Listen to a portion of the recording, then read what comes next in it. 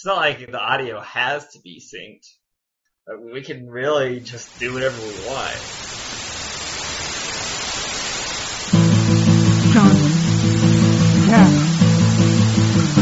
Jawnzcast. Hello and welcome to the Jawnzcast, the #1 podcast about Jawnz. I'm Zachary. And I'm Benjamin. And this is the Jawnzcast, like we just told you. Weren't you paying attention? Oh, fuck. I made a terrible mistake. Oh, God, Zach. Wait. You gotta pause the cast. Wait, what? Oh, no. I don't have any Jawnz on. Fuck. Well, we're already live. You can't stop this train once it's going. I just got a vamp. Man. Yeah, vamp. I'm putting Jawnz on. All right. Fuck. You know, this is a special occasion. Edit my Jawnz on in post. All right, I'll do that. This is a special occasion. This is our 100th download spectacular. Oh, shit. Yeah. Is it? Yeah, You, the listener, you're the 100th one. All right, let me get my other leg in. Congratulations, you've put us over the top. Yeah, now with this many subscriptions, I'm sure the ad revenue gravy train is gonna start rolling in. So yeah, if we make 1/100th of 1 penny per ad per download, we're in red coin territory.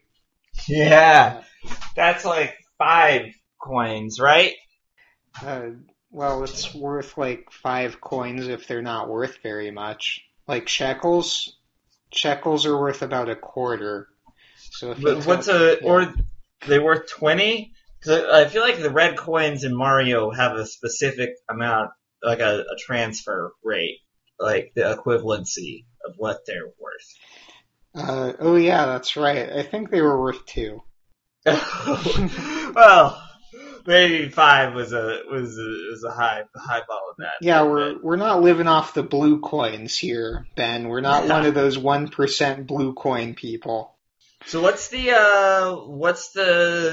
exchange rate between like a Mario coin and a rupee? Well, I think it depends like what era of Hyrule we're talking about. Right. Whichever one would be funniest. Okay.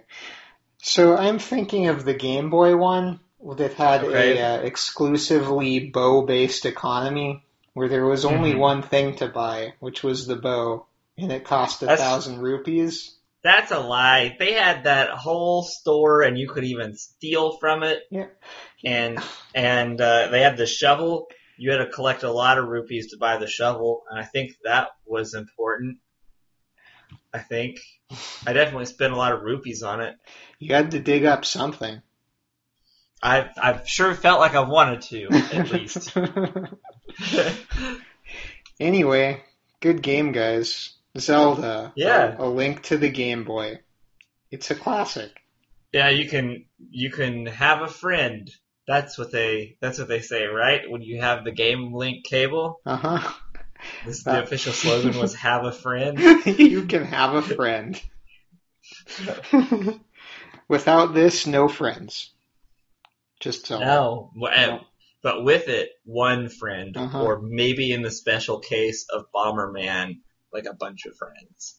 Nice. In a configuration of Game Link cables, Game Boy Bomberman cartridges, and like $200 pieces of giant plastic machinery that run on like 6 AA's at once, all simultaneously, that I don't believe has ever happened. Like, I don't think anybody ever successfully played 6-player Bomberman on a Game Boy. But they could have, theoretically. I think, but I'm not certain. Okay. I have this weird memory of like Game Link cables that you could like hook into each other somehow or something. That feels real to me. But that may have been a drug-induced hallucination that I'm remembering instead. You know, I had Super Mario Deluxe for the Game Boy, which is the Game Boy implementation of Super Mario Brothers. Yeah, it was a Game Boy Advance game. I also owned and own this game? It was Game Boy Color, not Advance. Oh, it was the Game Boy Color one. Okay, yeah. Yeah, and it also had Super Mario 2 Japan. So okay, great. nice. Yeah. You got the Lost Levels. Yeah, didn't it have like a fortune telling mini application in that where it would tell you how lucky you were going to be that day? I vaguely remember playing with that. I think so. And then I think you could use the Game Boy printer to print out your fortune. Yeah. A little tiny sticker. Yeah, that had ink that came off shockingly quickly, as I discovered a mere few years after printing some things with my Game Boy printer, which ran on even more AA batteries, 12 or something it was. Well, at least it wasn't in Game Gear territory. Yeah. I had a Game Gear. I think I had enough batteries to make it run for an hour, and then somebody gave me the cord that just plugs into the the and then I enjoyed my inferior 8-bit Sonic games in the same room where I could play the 16-bit ones on the Genesis. I was about to say, before you quickly discovered that no one had ever wanted to play a Game Gear for more than 1 hour anyways. Man, kids these days. Oh, but I didn't finish my story. So in the Mario game, it had a mode where you could race another person in Mario, which I thought was so cool that I actually bought a second copy for my friend, and then he never wanted to play it with me. So it was really sad. Well, man, if I would have known, Zach, I owned one, and I could have brought it, and we were living together in college, and I would have raced you, bro. Oh, that's true. We could have had Mario races. I ended up racing two people, both, I think one time and one twice, and I was very excited about this. And the first one was my cousin, and she did not successfully pass the first level, and I made a very good score, I like to think, on it, and she refused to ever play it again with me. Yeah. And the other one was with Jeff, who long-time knowers of me might know. And he may have made cameos in previous episodes. I don't know. Stories of him. He certainly did not as a person. His voice did not appear on here. But I think I raced him twice and won both of those. And he said that the game was gay. And it was a different time. So this is probably 14 years ago, or more. Maybe more 17 years ago, something like that. Because I wouldn't reflect too harshly on him by, it was a different culture. It was a different Mario. It was a different Mario. It was a different world. But now we have divorce mode. And by now, 6-7 years ago, there was the Wii Mario semi-competitive co-op scare quotes. That was fun. Definitely it's good at making people mad in the dorm. And was funny. So in conclusion, multiplayer Mario, not great for your social life. Oh, okay. But great way to have fun. Oh God, Zach, what's that horrible noise? Oh no, it's it's the lentil alert. You mean the breaking lentils break? It's breaking lentils break. Alright, you just say things for a while. I'll be right back after I do things to my lentils. Terrible things. Alright. Hey guys, especially 100th download guy. I just thought I'd let you into Benjamin's corner here for a second. Now that we're alone, have some private time to ourselves. Really get to. Oh shit! Whoa! It's over. It's over. Did you or the lentils win? Let's never speak of it again. I don't want to talk Consider it about it. unspoken of. Awesome. So speaking of unspeakable things, let's talk about this week's Jawnz news. Oh yeah. What sweet hip new trend is it gonna be this week? My guess would be it's Rihanna wearing clear pants with chunks replaced with jeans in them made out of shoes. Good guess, Ben, but our producers have told us that we really need to get in touch with the teen demographic because apparently there's money in it or something. Yeah. Johns wear teens. That's what they say. Uh-huh. So this week's Jawnz news is appropriately from Teen Vogue, which I imagine is Vogue, but for teens. Yeah, so it's like French fashion, but for American teenagers. Excellent. And the title of this article is Sarah Hyland debuts new candies campaign featuring mermaid jeans. And you might think, mermaid jeans? What does that mean? Are they basically just like a big fin with a fishtail at the end? A mono jean, like a finally an underwater optimized pair of Jawnz. Uh-huh. And as it turns out, yes, kind of. So, yeah, I've got a bunch of questions, Zach, about this. And you know what? Reading the article might answer them, but you know our policy here on the Jawnzcast. I mean, our 100th downloader, they almost certainly know. Because they've downloaded it 100 times. Yeah, I mean, it's probably just one lady that really wants to get in deep in that ARG. Probably is now, probably. I'd say.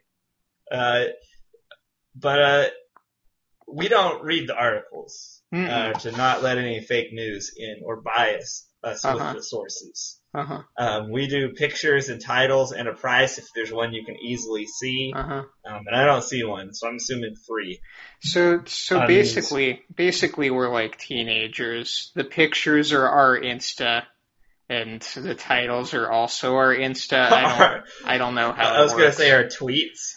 Because children love Twitter. That's not a place for old people. Right. No 70-year-old orange-haired politicians allowed on Twitter. That's for sure. Or fake news. Both those banned from Twitter. Thank goodness. So my first question so the title of this article is Sarah Hyland debuts. Oh, you read this. It was what Zach said. Yeah. So my first question is, who is Sarah Hyland? I assume she's the lady jumping on this bed, or is this an unrelated animated gif here? I don't know. Do teenagers have names that are associated with the people they are? I have no idea. I think they do. Oh, okay. I did when I was a teenager. Okay. In that case, I assume it's the lady that's jumping on the bed. Okay, and so she's debuting mermaid jeans, and she is definitely wearing some pants. She is. Which puts her several steps above some of these. I'm really glad. And she's not like mostly naked, which is a real twist for this season, I'd say. Yeah, I'm really happy about that too. She's jumping on a bed, I think with her shoes on, which is a really noxious maneuver. Like, I've jumped on some beds, but with shoes? Yeah. Like, this is a mad lad here. So this is a lady who doesn't have to clean those sheets later. That's for sure. Do kids not clean sheets? I basically still, like, not that I'm a kid, but, like, I probably cleaned sheets more as a child when my mom made me, and now nobody is here to make me. And so I watch them sort of like when I generally will just sort of wear my clothes until every article of clothing is sufficiently dirty. Yes. To like have to wash them. And then you wear your sheets until they're dirty. And then I wear my sheets into the bathtub where I wash them. Gotcha. No, so like as my final load, I don't know why I always do it as the final one, but I do. It feels like the least important, I think. I'll wash my bed stuff when I wash everything. and spend like $8 on laundry. Thankfully, I own very few clothing articles besides like I got my like 4 or 5. I got like 4 pairs of fancy Jawnz. Mm-hmm. One of them's mostly retired, Mm-hmm. and like a couple shirts and 2 pairs of boxers. That's about it. All right. So you watch them. I'm glad that you have enough jeans that you have as many jeans as other articles of clothing combined. You just stick to the essentials. Yeah. So, what makes these mermaid? So, if I was describing this animated GIF, it's this girl on a bed. She looks to be a teenager. That seems appropriate. And she's having fun. Mm-hmm. She's wearing like a wacky blouse and some crazy looking pants, I'd say. Yeah. They're fun. I actually like them. I would wear these myself if they sold me some, if they gave me some. And I think I'd look rad in them. But they're like a sort of pearl color, like a metallic, glistening, sort of radiant pearl. They're extremely shiny. Mother of pearl, you might call it, yeah.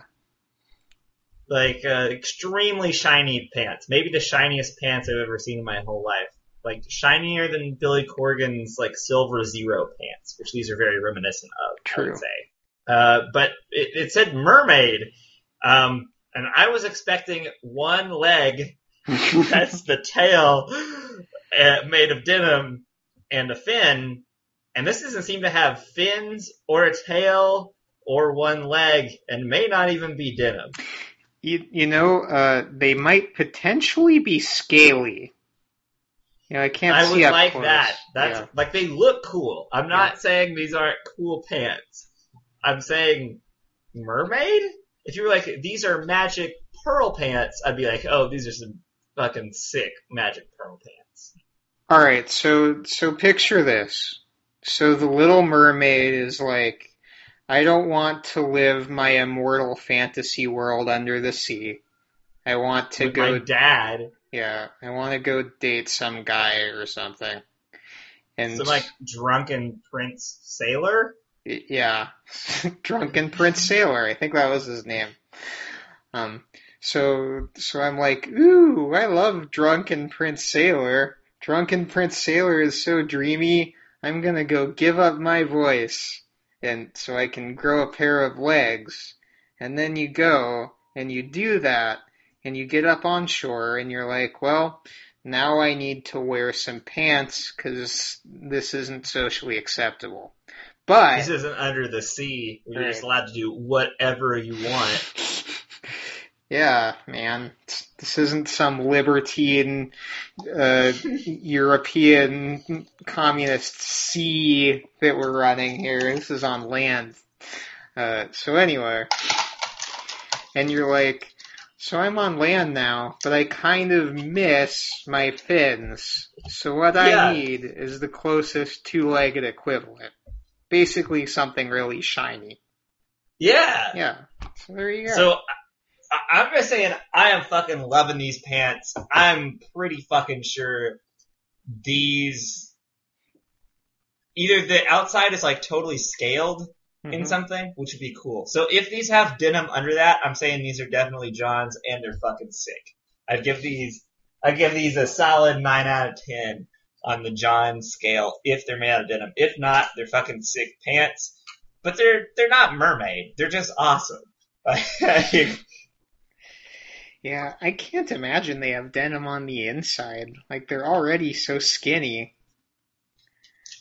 Well, if the outside is, like, painted on there, it wouldn't really add much mass. And I think this is a really small lady. That's true. Like, my impression is that, like, being extremely thin is very in the teen world these days. Oh, that's funny. Because when I was a kid, we were all about Fat Boy Slim. I know, and how he was fucking in heaven. Yeah, exactly. Well, see, he's now Slim Boy, and in fucking in hell, but it's awesome there. And there's metal and the devil, and small pants. Everybody's beautiful and taking cool drugs and drinking a beer out of Dad's keg. Well, all I know is that if you walk without rhythm, you won't attract the worm. And on that sometimes note, that's the only thing you need to know. Yeah. So, yeah, do you have any insights on mermaid pants? I don't know. I don't get kids. You know, I've learned some new slang, though. Were you aware of saying P instead of pretty and V instead of very?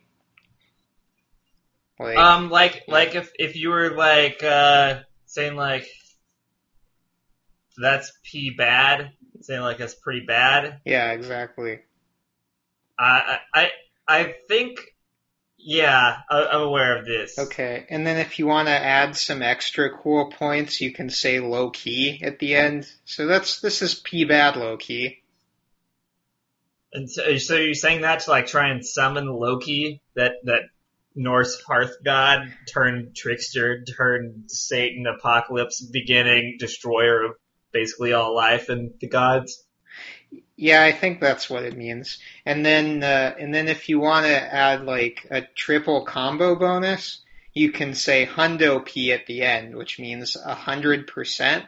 And the P in hundo P means different, or is different than the first P. They mean different things.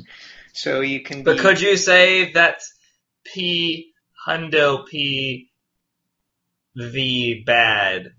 Low key. Could you low key?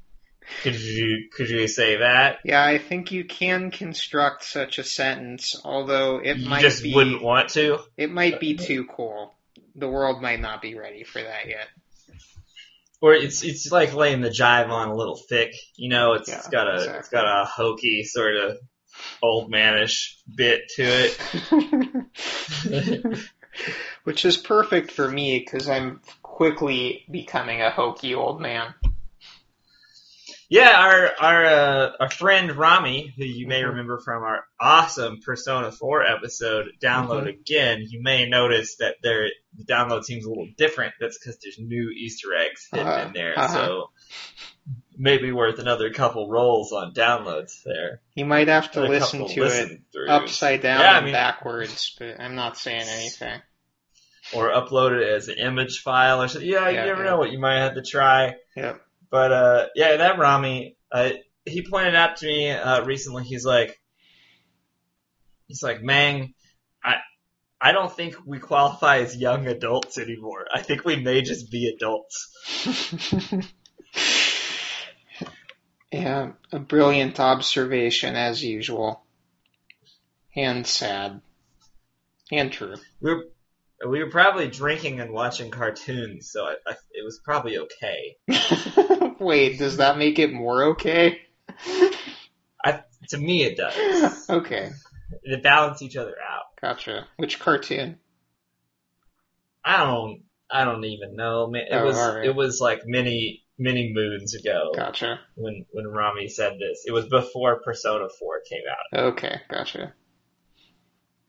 And by Persona, it was I said for the Persona 4 episode. You'll have to look hard for that one. I meant Persona 5 in both times. I said in all times. I said Persona 4.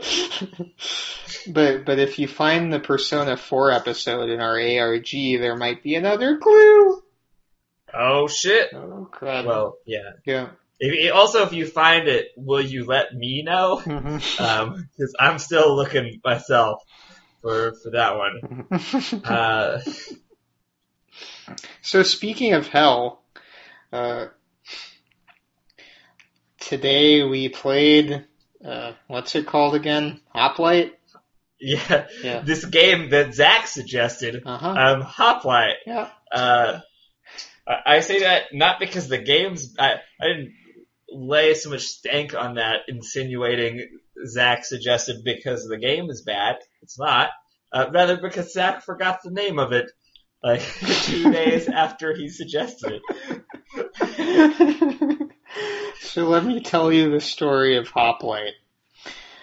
So I was selected to be a delegate for my synagogue at a local conference of congregations, right? And so I ended up going to the legislative part where everybody pretends that they're really into Robert's Rules of Order and they like write up bills and stuff. And ahead of time, my rabbi said, you should probably get some phone games because this part's really boring. And usually what I do is just play phone games through it. If it's too boring for a rabbi, it's going to be bad. Needless to say, I was soon addicted to phone games. And it was all my rabbi's fault. Man. Well, so is this episode dedicated to your rabbi? I know he's a sometimes listener. Yeah. This episode is dedicated to Rabbi Jake. Thanks, buddy. Thanks, Jake, for listening. I hope you listen again sometime. This is at least a little bit your fault. Yeah. So, Hoplite. Yeah. As you may have guessed, it's a phone game. Uh-huh. It's acquirable on your internet phone. You can purchase from Apple. Or I assume maybe your Android phone, which you can pull out of a junk heap somewhere, like a trash bin, or like a bin of confiscated explosives that you're not allowed to take on a plane that they're claiming is a phone. Is really a bomb you have no control over except the ability to give it away or throw it in a trash can for somebody to find and play Hoplite on. Or try taking it on an airplane so it can be confiscated. So you can suicide by cop by trying to take a explosive phone in your pocket. That's how, cell phones can be useful in all sorts of ways. So I found... I swear, I thought it was a Galaxy Note 2! I thought it was a 2! I found this game searching for roguelikes on Android, because I like a roguelike. And you like bombs. Yeah. So you. And the best article that I found on the internet about this was a guy asking on Twitter, what are some good roguelike games for Android? And then the top response was, the best roguelike games for Android are buying an iPad and then playing 868 Hack, which is probably very, very accurate. But yeah, Hoplite's okay. Yeah, I would maybe venture to call it a roguelite. Not for the normal reasons. Like usually when you call something a roguelite, you're like, man, this is a baby game for babies that can't even read and want graphics, nasty 2D crap. Ew. And they gotta have action and poop they cry on or something. Yeah. Yeah, so you're like, but this is not that. No, this is good old fashioned turn based trying to find the downstairs, pick up the spear. But it's got a very limited palette of things, and I think it paints some pretty good pictures with that. Yeah, so I'll discuss briefly what the rules are. So every floor, you can see the whole floor on one screen at once. It's just a big hexagon. No fog of war. No fog of war. Sometimes some of the tiles are lava, so you can't step on them, but usually, pretty much, you can just go everywhere. And then there's... No walls. No walls. halls. No closets. Some balls. Ow, ow! Anyway.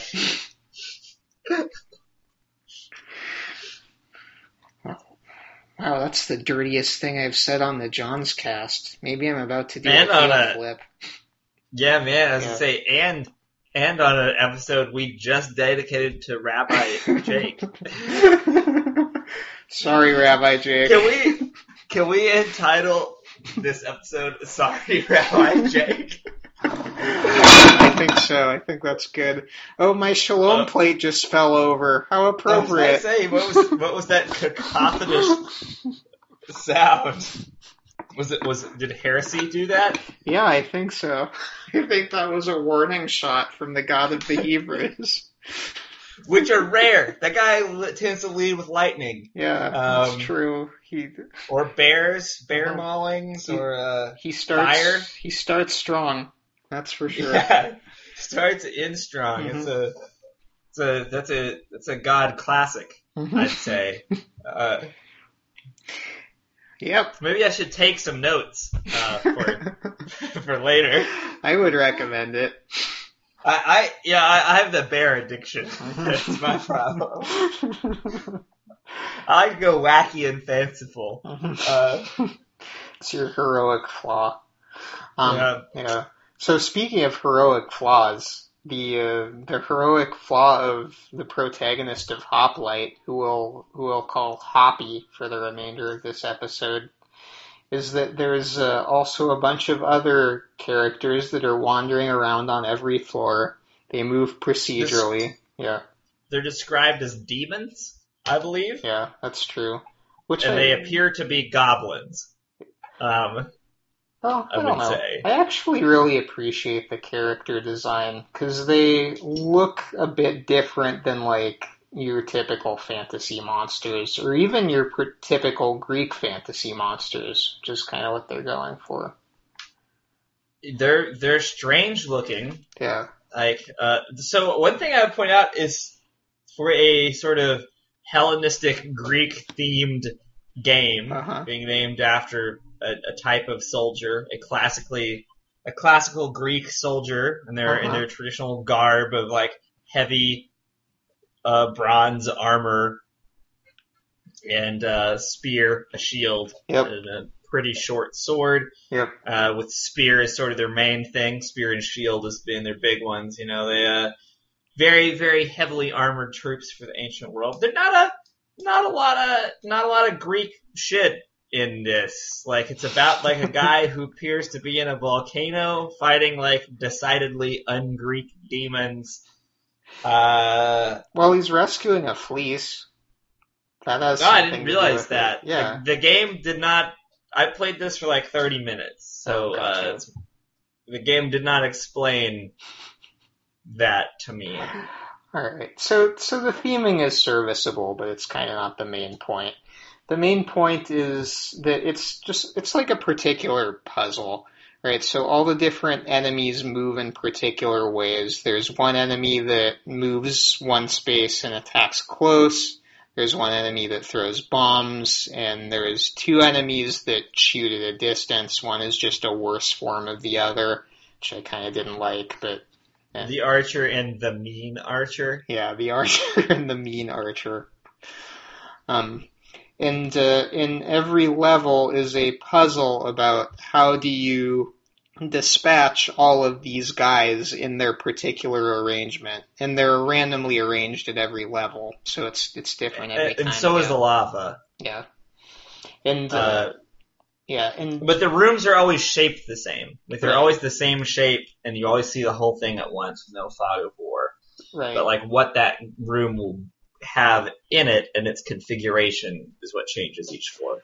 There's also altars, which you sacrifice at for permanent until you die power-ups. Yep. Of your various abilities. You can jump. You can stab. You can throw your spear, and somehow all these things are really satisfying, like the way he does them. Yeah, and like, I think that's what makes this game actually interesting, is your verb set, right? Like, it's actually really interesting, like, all the things are interesting, like, the way that you kill someone up close is you either have to move directly towards them or you have to be next to them on 2 consecutive turns, right? And they're both kind of tricky to do and they require a little bit of forethought. And like the jumping is cool because it gives you some leeway to get out of situations, but it's a limited resource, so you have to be careful with it. Yeah, you can only do it a certain number of times, like twice or something at default per floor. until you engage in melee combat with someone, which recharges your energy. Which works well balance-wise, but is a very confusing concept. It only recharges your energy if you have a perk for it. I thought it just always did. Nope. And then you can throw your spear, which makes it easy to kill someone because you kind of don't have to adhere to the rules when you throw your spear. But then you have to go and get your spear before you can do anything else. So well, you can shield bump still. We forgot shield bump. That's true. I didn't shield bump a lot, but you can also bump people and bombs one space over. Right, so you have a really big vocabulary for such a simple game, and there's reasons to do everything. And I think that's what makes it really interesting. You have so much command over this, with the exception of that having two types of archer, everything is extremely unique. Right. In action. So instead of having a fire spell that does damage and a stab that does damage and something that does damage one turn later or something, everything is very, very different. Mechanically. And so, this, I feel like this doesn't sound like a very large set of things to do, but I actually think it's a much larger set of things you can do than in most, even AAA games. You have more control, ways of, different feeling ways to meaningfully interact with the environment than you probably do in Call of Duty, which is, just sort of different tones of damage you can do, and, an ability to change your vertical, your sort of six-directional position. Is pretty well it. And you can do a bunch of very weird and meaningfully different things in this with any of this stuff. And so, it feels like you can do a whole lot. And the enemies are all so different from each other, with, I said, that one exception. It's a very cool environment. It feels very Jonathan Blow approved. Yeah, for sure. Joe Blow, as I think he likes to go by. Blovian, we like to say. He's very Blovian, except that it's procedurally generated, which makes him want to kill himself. I've heard tale that he's way more chill these days. Yeah, I would believe it. I would believe that after you spend, 4 years producing a multi-million-dollar game, you have to either go one way or the other. I like to lean into my madness. So I'm always escalating. That's my version of it. But maybe he had the 50s testosterone drop off, and he's just won so hard at this point. He's just maybe I should just talk to somebody instead of destroying their soul with my dank ass takes. Braid's really good, though. Go play Braid if you haven't. But you did a decade ago. Yeah, well, everybody did. For sure. So I played it for an hour. I enjoyed that hour of it. Yeah. I played the whole thing, and it probably took 2 hours. I didn't realize. Yeah, I guess I was about halfway, maybe probably a third of the way through it. Yeah. Not of collecting all the stars, but of just going through it. Yeah, the stars thing was so obscure, I didn't even know it was a thing until I heard people talking about it. The game, tells you about it in the first level. It does? Yeah, it gives you a star and, tells you about stars. Oh. Well, color me embarrassed. That's the way I remember it, at least, from 8 years ago. Well, anyway, so concluding thoughts on Hoplite. I think it's super interesting and it's worth playing. It's free. Whoa, it's $3 on iPhone. Oh, really? I paid $3 for it. It's free on Android. Yeah, if you're willing to sacrifice your fingers. Yeah, that's true. Blown up. Get them blowed off by your Trash Note 7 or whatever. Yeah, so with Android you can go and play the main campaign and then it costs money to do everything else. So, it may have had a demo. I was like $3, just buy it. Oh, gotcha. Yeah, so I played through the main campaign, and I felt at that point like, it was a fun game, and I wanted to make this decision about whether I should actually pay a little bit of money for it or not. And, I probably should have, because support the artist and whatever, but I also had a profound feeling of, I've figured this out, and I don't really want to spend more time on it. Uh-huh. Yeah, because, I don't know. I don't know how you make it how you put more depth in it, because there's a lot to do. It's very empowering. It's very interesting. But, it also sort of, I feel like, hits a wall in terms of understanding. And you know what it is in particular? Is I never felt like I had to think 2 moves ahead. I was always fine just doing the thing that let me survive for 1 turn.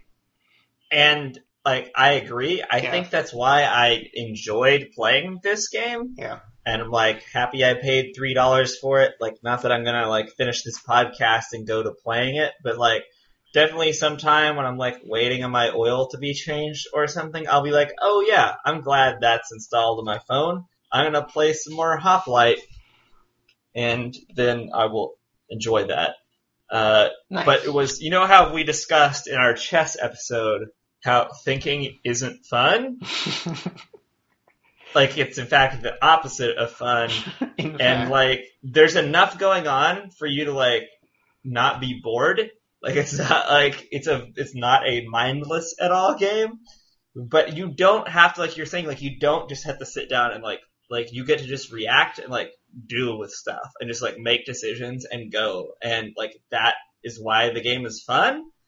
And I think it's a much better game, especially mobile game, to play a level or 2 of when you're waiting on your order to reach your table. Your sad, lonely lunch by yourself in a restaurant.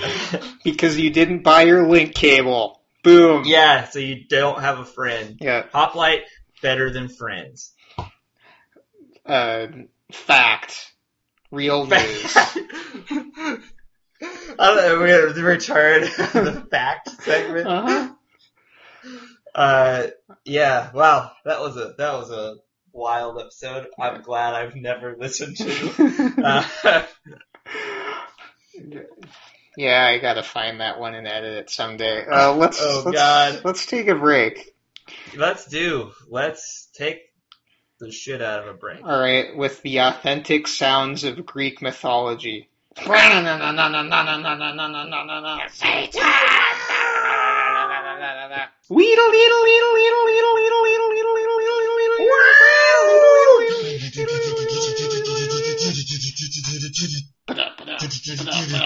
Welcome back to the Jawnzcast, the #1 podcast about Jawnz. Benjamin, it's that time again. Guess what? We've run out of content, so it's time for everybody's favorite filler, the Jawnzquest. Jawnzquest. The quest for Jawnz. I mean, I feel like a lot of people are here for the Jawnzquest and consider the rest of it to be filler at this point. Yeah, I mean, I know I am. If not for the Jawnzquest, I'd just make Benjamin do this garbage on his own. I'm telling you. And being a trash boy is way more fun with a friend and a game link cable, so can't have that. Exactly. So to get everybody up to speed, last time on the Jawnzquest, the Jawnzins, a small tribe, are led by their god named God. They encountered a bear who... In the desert. Where we first met them. Who God immediately appointed to the Pantheon for no good reason. Then, after screwing around with that for a while... But as an enemy. As an enemy. After dicking around with that for a while, the Jawnzins decided to leave the desert and travel east towards another desert. There they encountered... We had, 2 3/4 casualties with that encounter from a regular bear as well. It's true. It wasn't pretty. So, on their way to the desert, they encountered the mysterious Nandists, a tribe of thousands with a very confusing religion that even they find confusing. And stupid.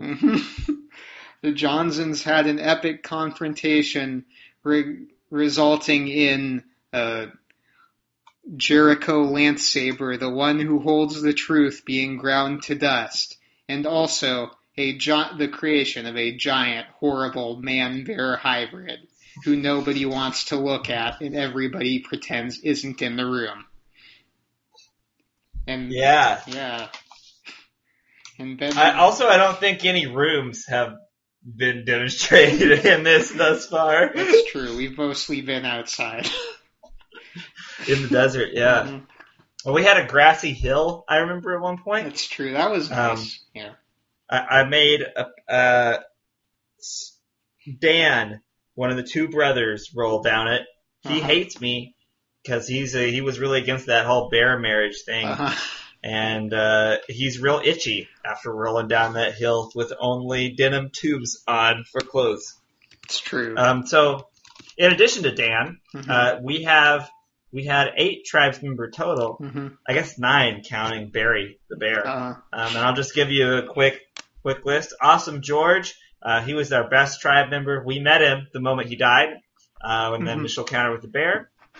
So he's dead. Yeah. We have our glorious leader, King Steel and Bill, which I just realized his full name is really good. His full name must be King Steel and Bill Johnson. Okay. The KSBJ. And he's my favorite. And he's king now, and he's got a robe that he took from a Nandist corpse they desecrated. We had Ugly Tommy. He was just Tommy, but then he was eaten, and then he lost part of his face or something. It was gross. Yeah. He's dead. Bear casualty. We have High Priest Tim. I'm not sure if he's alive or not. That's sort of a mystery still unanswered. Who was forced to, he started the bear cult because I made him, and then he was punished for it, and I made him marry the bear. When he was last seen, the bear was dragging him, or he was being dragged by his one limb, his one leg, bleeding out everywhere, into the middle of the battlefield, to summon the bear, who was a regular bear back then, before I made him big and gross. We already talked about Dan. Well, we got his brother Percy, who also hates me. He's one of the brothers of the High Priest Tim, who may or may not be dead. We got Dave, who is a Christmas and Sunday bear worshiper, but who was proven in the last episode to be a real hero. He's really moved up the ranks. He's also the only armed member. While he only has tubes, he does have some broken boards, a sandwich, and a sword. And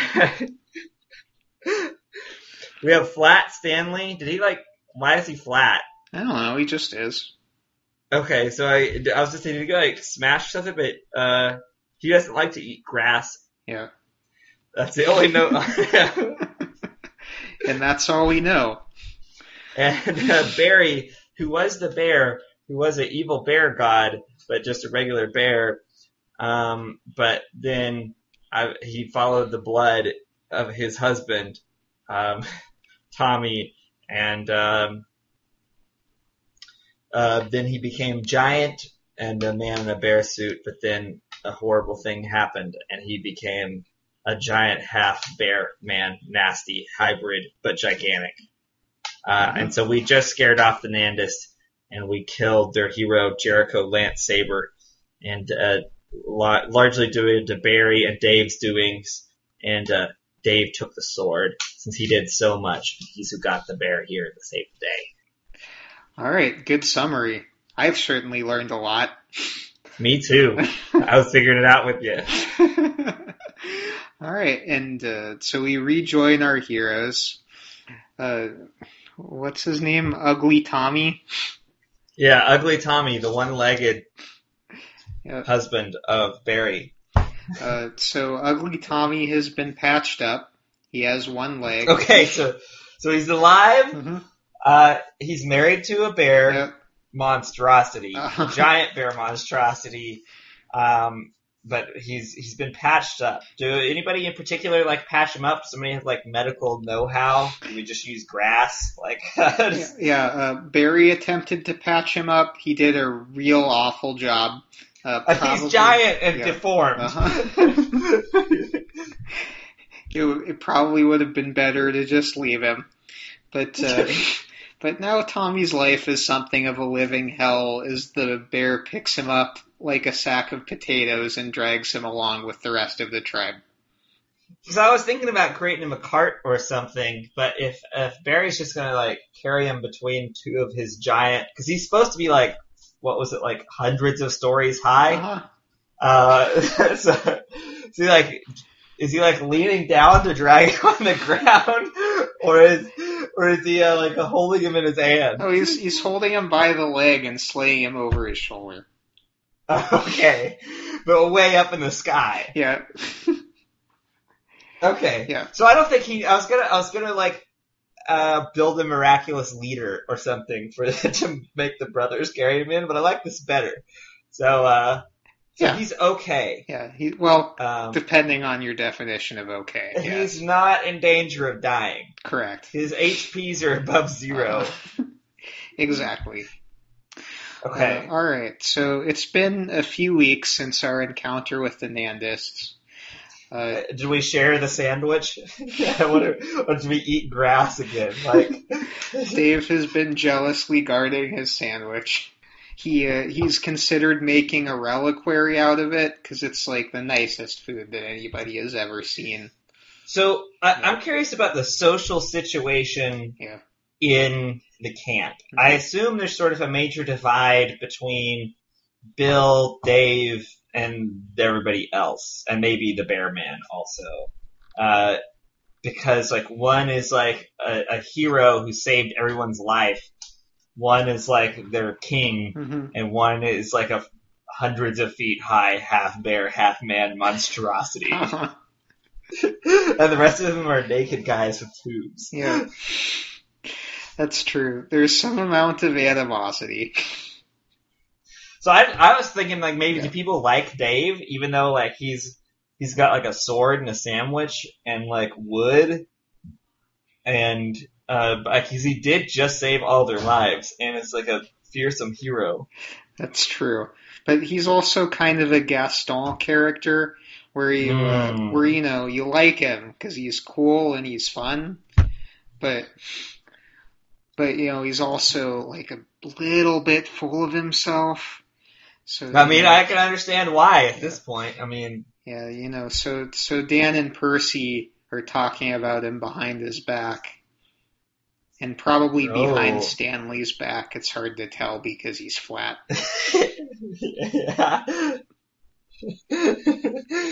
Yeah. So that helps like me understand Dave a lot better. How are people taking their new king, Still Bill, who hasn't really? He gave an important speech and rallied the troops mm-hmm. at a critical moment. He received a message from God mm-hmm. Along with Dave. So he seems to be in good with God, but he also just kind of elected himself king and is a noted thief. Yeah, well, let me tell you how King Steel Bill's been taking his ascension. King Steel Bill has gone crazy right away. He has taken. Should probably note that. Yeah, he has taken to demanding a black licorice tax, even though no one has any black licorice, or perhaps even knows what it is. Yeah, and he is proposing that the tribe march west, which, as everybody knows, is straight into a big lake. But he insists that since he's favored with God, everybody will float over the lake. Not on it, just like over it, like a hovercraft. Oh, so you don't even have to get wet. Yeah, God will spontaneously make them a hovercraft the minute they step onto the water. And I mean, God does weird shit all the time. It's not that unreasonable. Yeah, exactly. And then on the other side of the lake, there will be a black licorice farm, which they can raid. So are people buying it? No, not even a little bit. Is King Bill himself buying it? It's hard to tell. He seems to be pretty darn into the idea. Okay. Yeah. But it's unclear if this is some sort of like scheme to maybe steal or some of these tubes or something.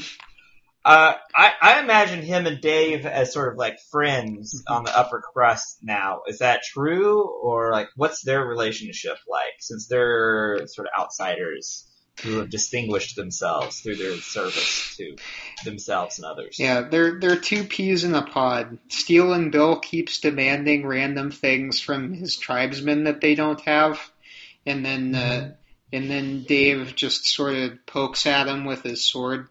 Like, yeah, I mean, I guess, like, is he like the police now? Yeah, basically.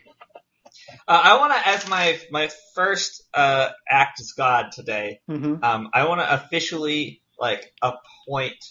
I want to appoint Dave as like judge, jury, and executioner of the tribe of the Johnsons. All right, roll a die. 6. All right. Nobody disputes your appointment. So Dave is now the law. Okay. I'll note that as well. Okay. He has the longest entry, by the way, which is interesting. More than Steelin' Bill, because he had long things written out that then got deleted later. Gotcha.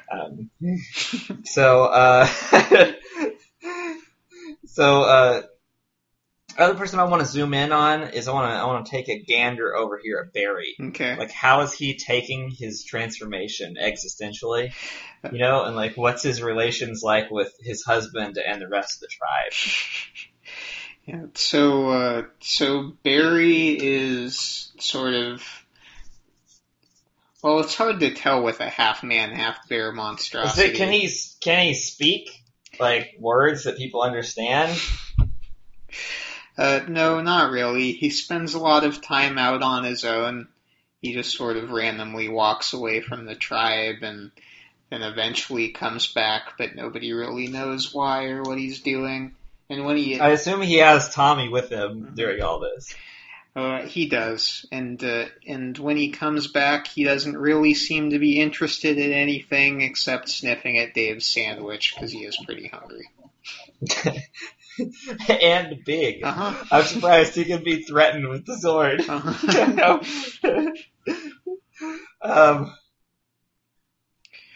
All right. So, as my next act of God, I would like to give Barry as a boon for saving us with his fearsome visage. Okay. A cool meat cloak. Okay. To hide his nasty. I want it to have like. So the whole thing is supposed to be like made out of bear meat. Okay. He may not know it's bear meat unless he can just smell that. All but it's made out of meat. It's fresh. Okay. And it's the shape of him. Okay. But with like a cool, fearsome bear mask with like eye holes that goes over his gross face, so he looks more like from a far away. Like in a sunset silhouette, like he's a cool, like undead, fearsome bear god of destruction. But really, if you're up close, like he's got like a weird meat mantle on. All right, getting into some Mark Ryden territory here. Go ahead and roll a die. It's a 1. All right. You attempt to make him a meat cloak, but it actually merges with his skin. Oh no! Turning him from a kind of bearable monstrosity into just something that's a nightmare. Like,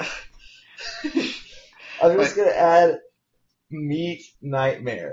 So the next thing that happens is Dan and Percy go up to Bill and they just beg him please make Dave slay the bear nightmare.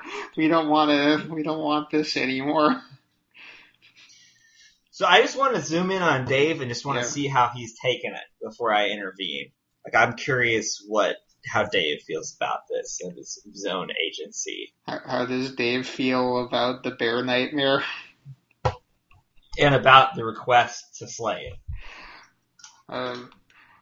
I assume there's very few secrets in this camp of 6 dudes and 1 meat monstrosity. That's true. The bear did save Dave's life, so there's some amount of gratitude there. On the other hand, Dave does have enough of an ego that he believes that he could have done just as good as the bear. It was just a matter of circumstance, so he's okay with it. Oh, I see. Yeah. So, okay, I like this. Yeah. All right. So I want to give King Steel and Beale a vision when he sleeps tonight. All right. That's how, even though I can and regularly do just to show up and directly speak to people, I'm going to go a little more obscure this time. All right. Should I roll for it, or should I just, or I guess I should tell you what I want it to be. Yeah, tell me first. Either way. Yeah. So the vision is, so when he goes to sleep, at first he thinks it's a regular dream, but then he can feel pain in it, so he knows it's true. Okay.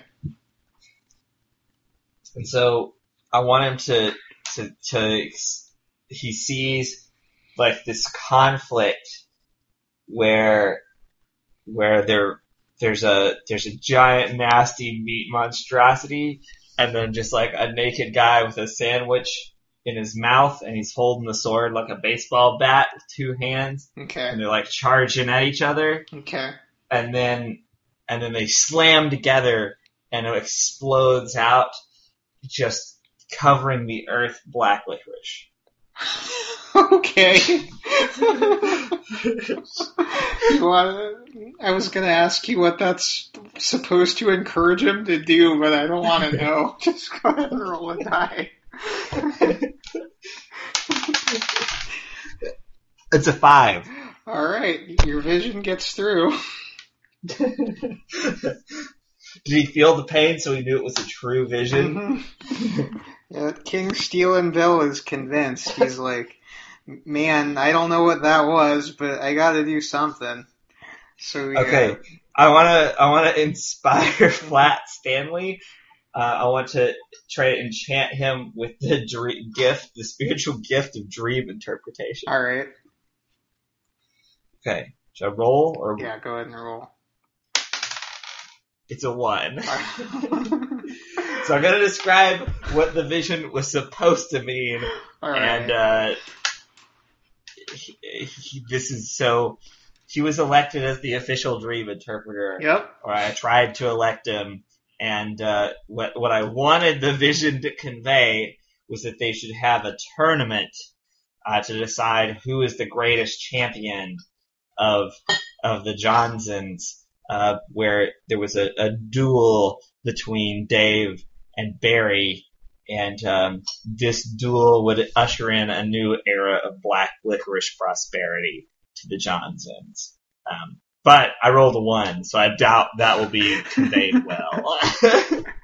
Stanley hears about the dream, and he thinks about it for a long time, and he says, I think this means that when you cut someone open, they're made of black licorice. So how does King Bill, Dave, and Stanley take this? I mean, Dave's the only one with a cutting instrument, and apparently one person here wants black licorice, and now everybody's made out of it, according to Stanley. Yeah, well, so it's not the first time your guys have had a paper cut. They know that this is stupid. So. Okay, so they don't believe it. No. Okay. Well, that's gross. So instead, I think I'm going to send a vision to King... I already gave the last one to him.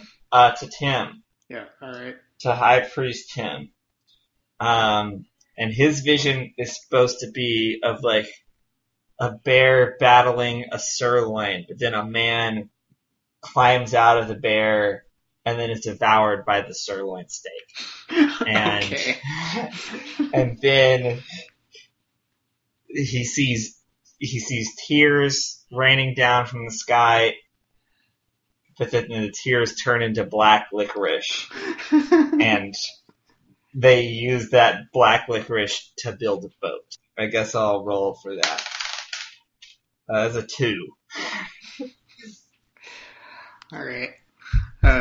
So between Tim and incompetent dream interpreter Stanley, the message they get out of this one is I'm gonna think about it for a second. All right. So Awesome George is the sirloin. Oh no! He's also dead. Yeah, Awesome George is the sirloin, and he was fighting the bear, right? Oh, the sirloin devoured the bear. Oh, right. Yeah. So this is a dream that means that Awesome George is going to come back from the dead, and he's going to eat lots of black licorice, and then he's going to grow really strong and tall, and then he's going to eat the bear. What about the boat, though? And he's going to eat a boat. Okay, so how are people taking this? Well, it sounds slightly more viable than the last dream interpretation. So they're like just sort of shrugging their shoulders. Should we? And then Percy, who in a past life was a devoted necromancer, decides, I'll give it a shot. And both in the same sentence we learned that both the metaphysics of this world includes reincarnation, and that necromancy is real. Yeah, and by necromancy I mean Dungeons and Dragons necromancy, like not what it actually means. Just FYI for sticklers in the audience. I can only assume. Yeah. All right. So Percy is preparing a dark necromantic ritual to bring Awesome George back to life. He found a glen of black licorice, so he's making sort of his satanic star out of black licorice, which is pretty. Okay, I want to give Percy a vision now. Okay. And it's just when he sleeps tonight, he sees the black licorice, and then he sees a boat, and then he sees Awesome George at the head of it, and then a giant sirloin devouring it. Okay. So a 3. Okay. Man, I'm bad at visions. I'm real bad at visions. I get one better, like practice has helped out, but like, Christ almighty, I've got 3 more visions before we get a solid one. Like, alright, so he talks to Stanley about it, and the two of them decide that they'd better sacrifice a boat in preparation for the ritual. So they're in the desert, there aren't any boats, so they make like a toy boat, and it's pretty... Sand? Yeah, it's a toy sand boat, which is pretty adorable. I'm gonna chuckle. Alright. I'm gonna have a bemused moment. Alright. At this. I'm not taking it too seriously. So Percy's gonna do the ritual. All right. And, Dave's thinking, this might be a tad bit blasphemous, so he asks you about it. Oh, okay. How does he ask me? Does he like pray, or is he just like shouting at the sky, or? He just talks. Oh, he's just sort of talking out loud by himself. Yeah. Then here's a critical junction, guys. Are we about necromancy? I think we are. So I want to explain to Dave how rather than being blasphemous, necromancy, or is he worried about like being against the meat monster since he's a Christmas, Easter, Sunday guy? Is it against that, or is it against the God religion? Or is like what is his worry here? Yeah, so he thinks that you're into the bear somehow, since you've kept it alive despite torturing it all these times. And you never told anybody to kill the bear. That was just what Dan and Percy wanted. So, Dave is skeptical about this anti-bear necromancy. That, doesn't seem quite right. Okay, so I'm just going to tell him this, Yep. And then I'm going to try and do a thing. All right. Because I think it's a lot funnier if he tries to do it and fails at that, rather than I fail to explain this to him. All right. So I'm just going to appear in the flesh, like down beside him. Okay. And I'm going to be like, hey, Dave. Dave, you are one of the chosen. Dave's like, yeah, I know. Thank you for asking me, because you're right. Yeah. Things have gotten a little out of control here. Like, I thought it was pretty funny, and it is, but this is about to get serious business. Mm-hmm. I know this episode was supposed to be dreamlike and surreal. Mm-hmm. This is turning into a nightmare, Dave. They're about to kill my bear. Or they're about to all die trying. I mean, he's a 400-foot meat monster. Mm-hmm. And that's not what anybody wanted. Mm-hmm. Especially not Tommy. So Tommy, Dave, I want to tell you a secret. Buried beneath your very feet here, there's a hidden trove of some sort of magic fungus that will give you the ability to see visions better than other people if you eat them. And so you should dig right under your feet and eat some, and then I'll get a +1 on my roll when I try and make you see a vision of what you should do and how to use this sword for truth, justice, and the bear way. And then I disappeared. Dave's like, awesome. And so he digs down and, wait, are there actually shrooms? Or are you going to create some? Do I have to roll? Because I definitely want there to be some. Okay. Alright, so you going to decide what I have to roll. I want them to be there. Alright, so he was just in some sand, and I don't think mushrooms really grow in that environment, so I think you gotta create them. So go ahead and roll for that. Alright. A 2. Alright. They're really small portobellos. They taste gross. Okay, well, we're gonna hit him with the vision anyways.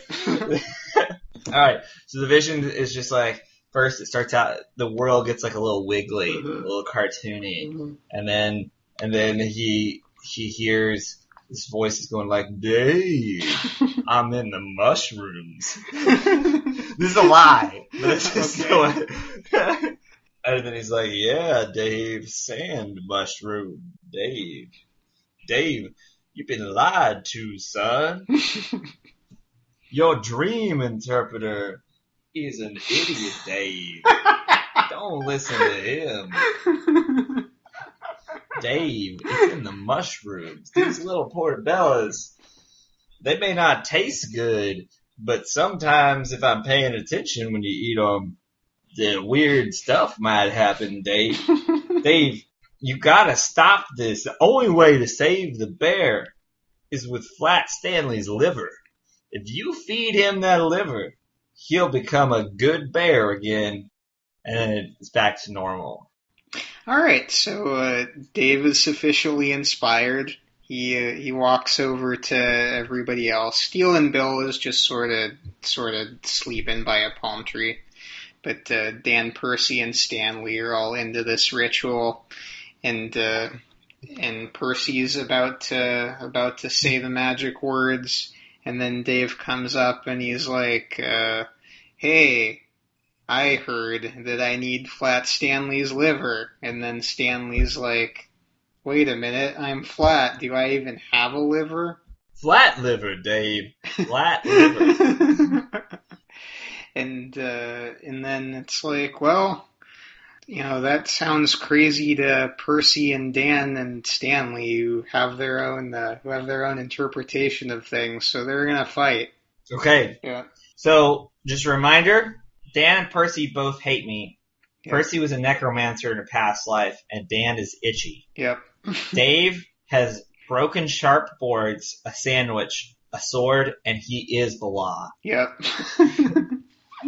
That's the shape of things. Okay. All right, go ahead and roll a Go, die. Dave. Yeah. I'm just gonna kind of let Dave go on this one. I'll intervene if I need to. But I feel like Dave and his sword kind of have this under control. All right. So first person to attack him is Itchy Dan.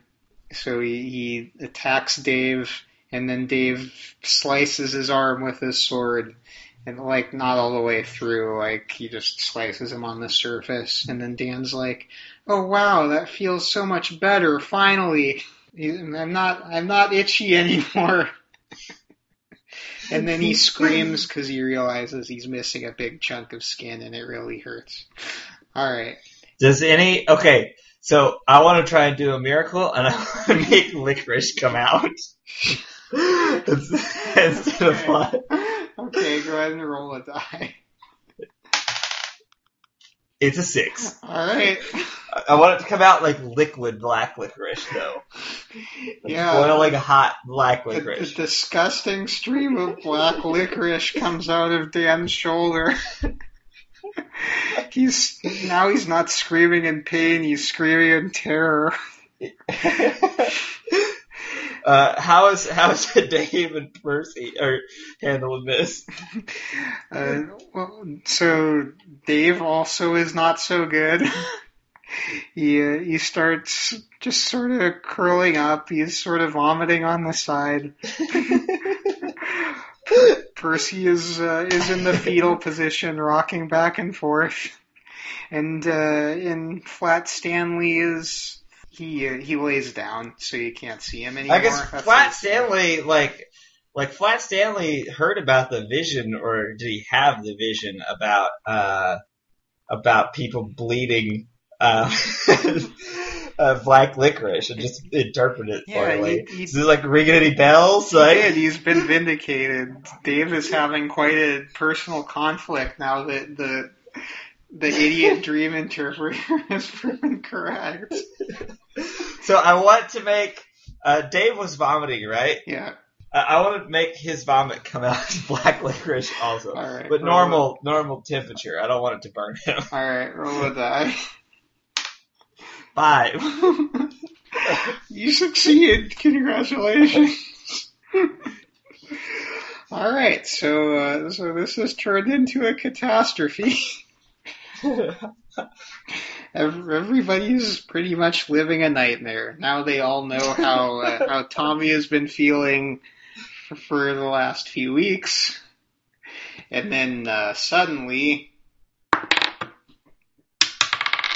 Awesome George gets up from the star of black licorice, and he's like, "I have seen that only one thing is true." Bum, bum, bum. Wow, this was a good episode. Yeah, you could say that. That's the thing you could call it. That's what I'm going to call it. I'm going to call it good. I was on the edge of my seat there during those bad visions. All right, let's take a break.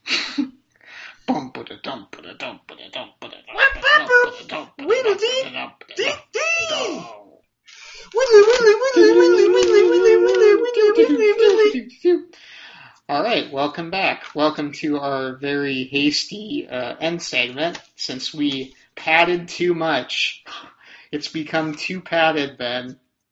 Yeah, we can probably cut some of the boring part at the beginning where I'm just sort of lose the plot and amble about for a long time for better content later. No time for that. That would take effort. Instead of that, let's just make our last segment shorter. Yeah. Oh, I meant both and. Okay, great. All right, and we're doing that by skipping right to the Ask the Audience segment, where we ask you. Yeah, fuck you, audience. Yeah. How much you missed your reviews, your precious reviews? No, what are we asking the audience? We're asking the audience, now, how does it feel like to suffer from missing the reviews? Blah, ha, ha, ha, ha. No, but I'm kidding. My serious question is, what cool underground band have you probably never heard of? Oh, I got a good one. Yeah. I just bought another really offensive T-shirt from them, and they yesterday re-released their first EP on vinyl. All right. Their first two. It's a two-parter. They're both like 2 songs. They're small. Okay. And so I bought all those. It's my current favorite band around right now of like contemporary stuff. Is the band Street Sects, spelled STREETSECTS. Okay. And just to make sure, you probably haven't heard of them. Yeah, I'll warn you in advance. They're like the harsh noise industrial band, and are notably sort of kind of extreme for that genre. Okay, so, great. But they're fucking sick, bro. Nice. And my choice is a little band I probably haven't heard of. You probably haven't heard of them either. They're called The Arcade Fire in 1999. Shit. Yeah, when they were playing a song like Anthem of the Woodlands in the Woodlands. That was pretty cool. Yeah. And also, I wanted to read a quick response from last week. I asked the audience, what is your first name? And listener and writer-inner Jerome Ellsworth wrote in and said, good. Back to hear from Jerry. It's been a couple weeks. Yep. And he said, my first name is Jerry. Thanks, Jerry. Yeah, thanks, man. Yep. Keep writing. If you'd like to answer a question for us, send an email to jawnzcast@gmail.com. That's JAWNZCAST@gmail.com. Yeah, sorry about last month's episode. I was in an entirely different country, Canada. And they don't have internet there. So and sorry. Yeah. And we're back, baby. And they also don't have a huge backlog of old episodes that they could have been editing. They could have been repeatedly downloading and looking for ARG. All right. Anyway, bye everybody. Hope you enjoyed. Bye. And